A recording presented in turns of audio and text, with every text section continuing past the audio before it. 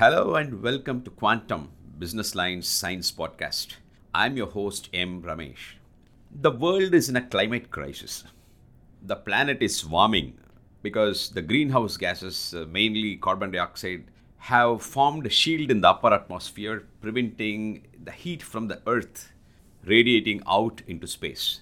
Now, scientists say that unless we are able to limit further rise in warming to 1.5 degrees Celsius of more than what it was in the pre-industrialization era, which is roughly 1800s, 1850, 1900, that period, mankind is in serious trouble. The problem is, even after several years of global negotiations, the commitments made by all the countries together will not take us anywhere near the target. However, we cannot stop trying. Mankind is really today looking up to science for absolution. Today, the biggest imperative is to stop putting out more carbon dioxide into the atmosphere. To do this, we must catch it at the source and neutralize it, perhaps by burying it under the ground.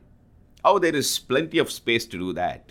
Scientists say that India alone has enough room under its soil to bury at least about 400 gigatons of carbon dioxide. That is about 100 years worth of carbon dioxide at the current rate of emissions today from India. And this gas gets into the pores and rocks and coal seams and gaps in between rocks and so on and remains there forever. But the problem is how to catch the carbon dioxide as it comes out of its source, like chimneys.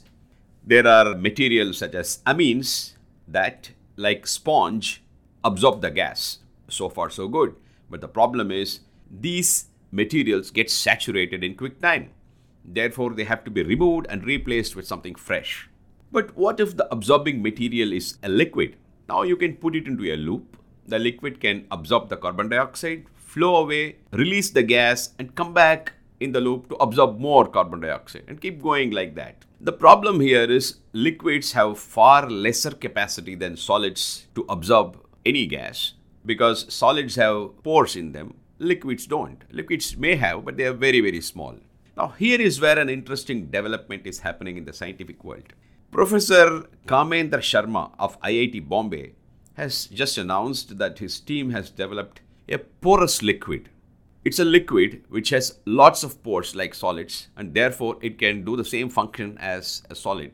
Usually, porous liquids are made with large organic molecules or what they call molecular cages, which remain intact even if dissolved in a solvent. But making such liquids involves a very tedious multi-step process. But Professor Sharma has devised a much simpler method. Sharma has made a porous liquid using hollow silica nanorods and a polymer, which is a wetting agent. This liquid, according to IIT Bombay, can capture carbon dioxide at room temperature. The next problem is, you have captured the carbon dioxide. Now, what do you do with it? Now, here again, Professor Sharma's team has added to the mix an enzyme called bioconjugated carbonic anhydrase, BCA, and calcium chloride. Basically, what this does is it takes the carbon dioxide and forms carbonate crystals. So, these crystals, being solid, can be easily removed, maybe by heating or filtering, can be removed.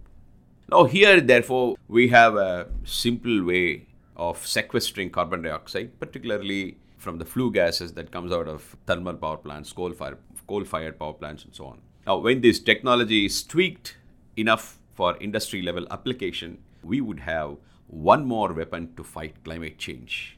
Now, climate change is such a big problem today, and we have to hit it with all that we have. Thank you.